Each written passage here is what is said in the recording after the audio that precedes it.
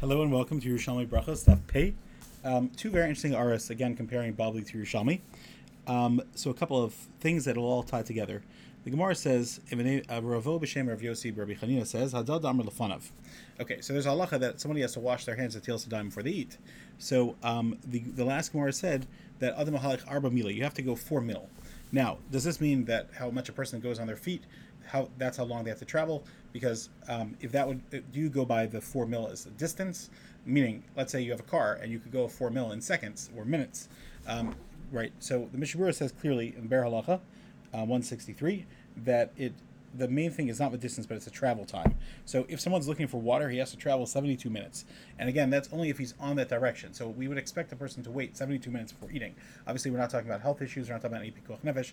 Obviously, we're talking about just that's reasonable to ask someone to wait that long.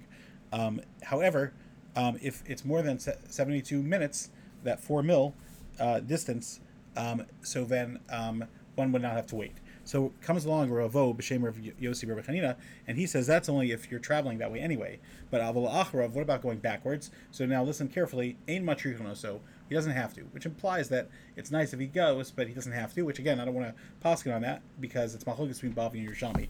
And again, this is where it comes in really, really handy to have the Yifei Einayim. So Yifei Einayim is in Berachos stuff Tesvav Mid Aleph. And basically, he says clearly that this Gemara is quoted in the Bavli in Psachim 46a, and also it's in Chulin. And there it says that if it's less than a mil, he's required. So that's about a quarter of a time of the 72 minutes. So then he is required to go in the opposite direction. However, you see clearly that Yerushalmi held that he's not required at all. And then the Gemara has a question: what about the Shomrei Ginos of Bardesos that really they can't go anywhere? They're not going anywhere forward. They're not going anywhere backwards. So what do we do? So do you consider it like it's in front of them or behind them? And the Gemara has a whole explanation. So just interesting to look at the difference between the Bavli and Yerushalmi.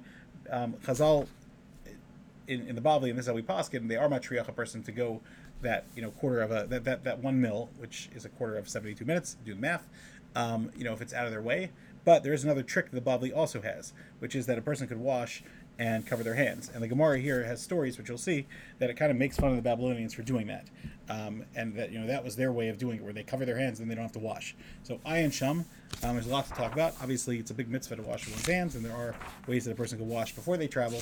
But this Gemara is talking about kind of b'diavad. If a person was not able to or didn't have water, what should he do then? I wish you a great day.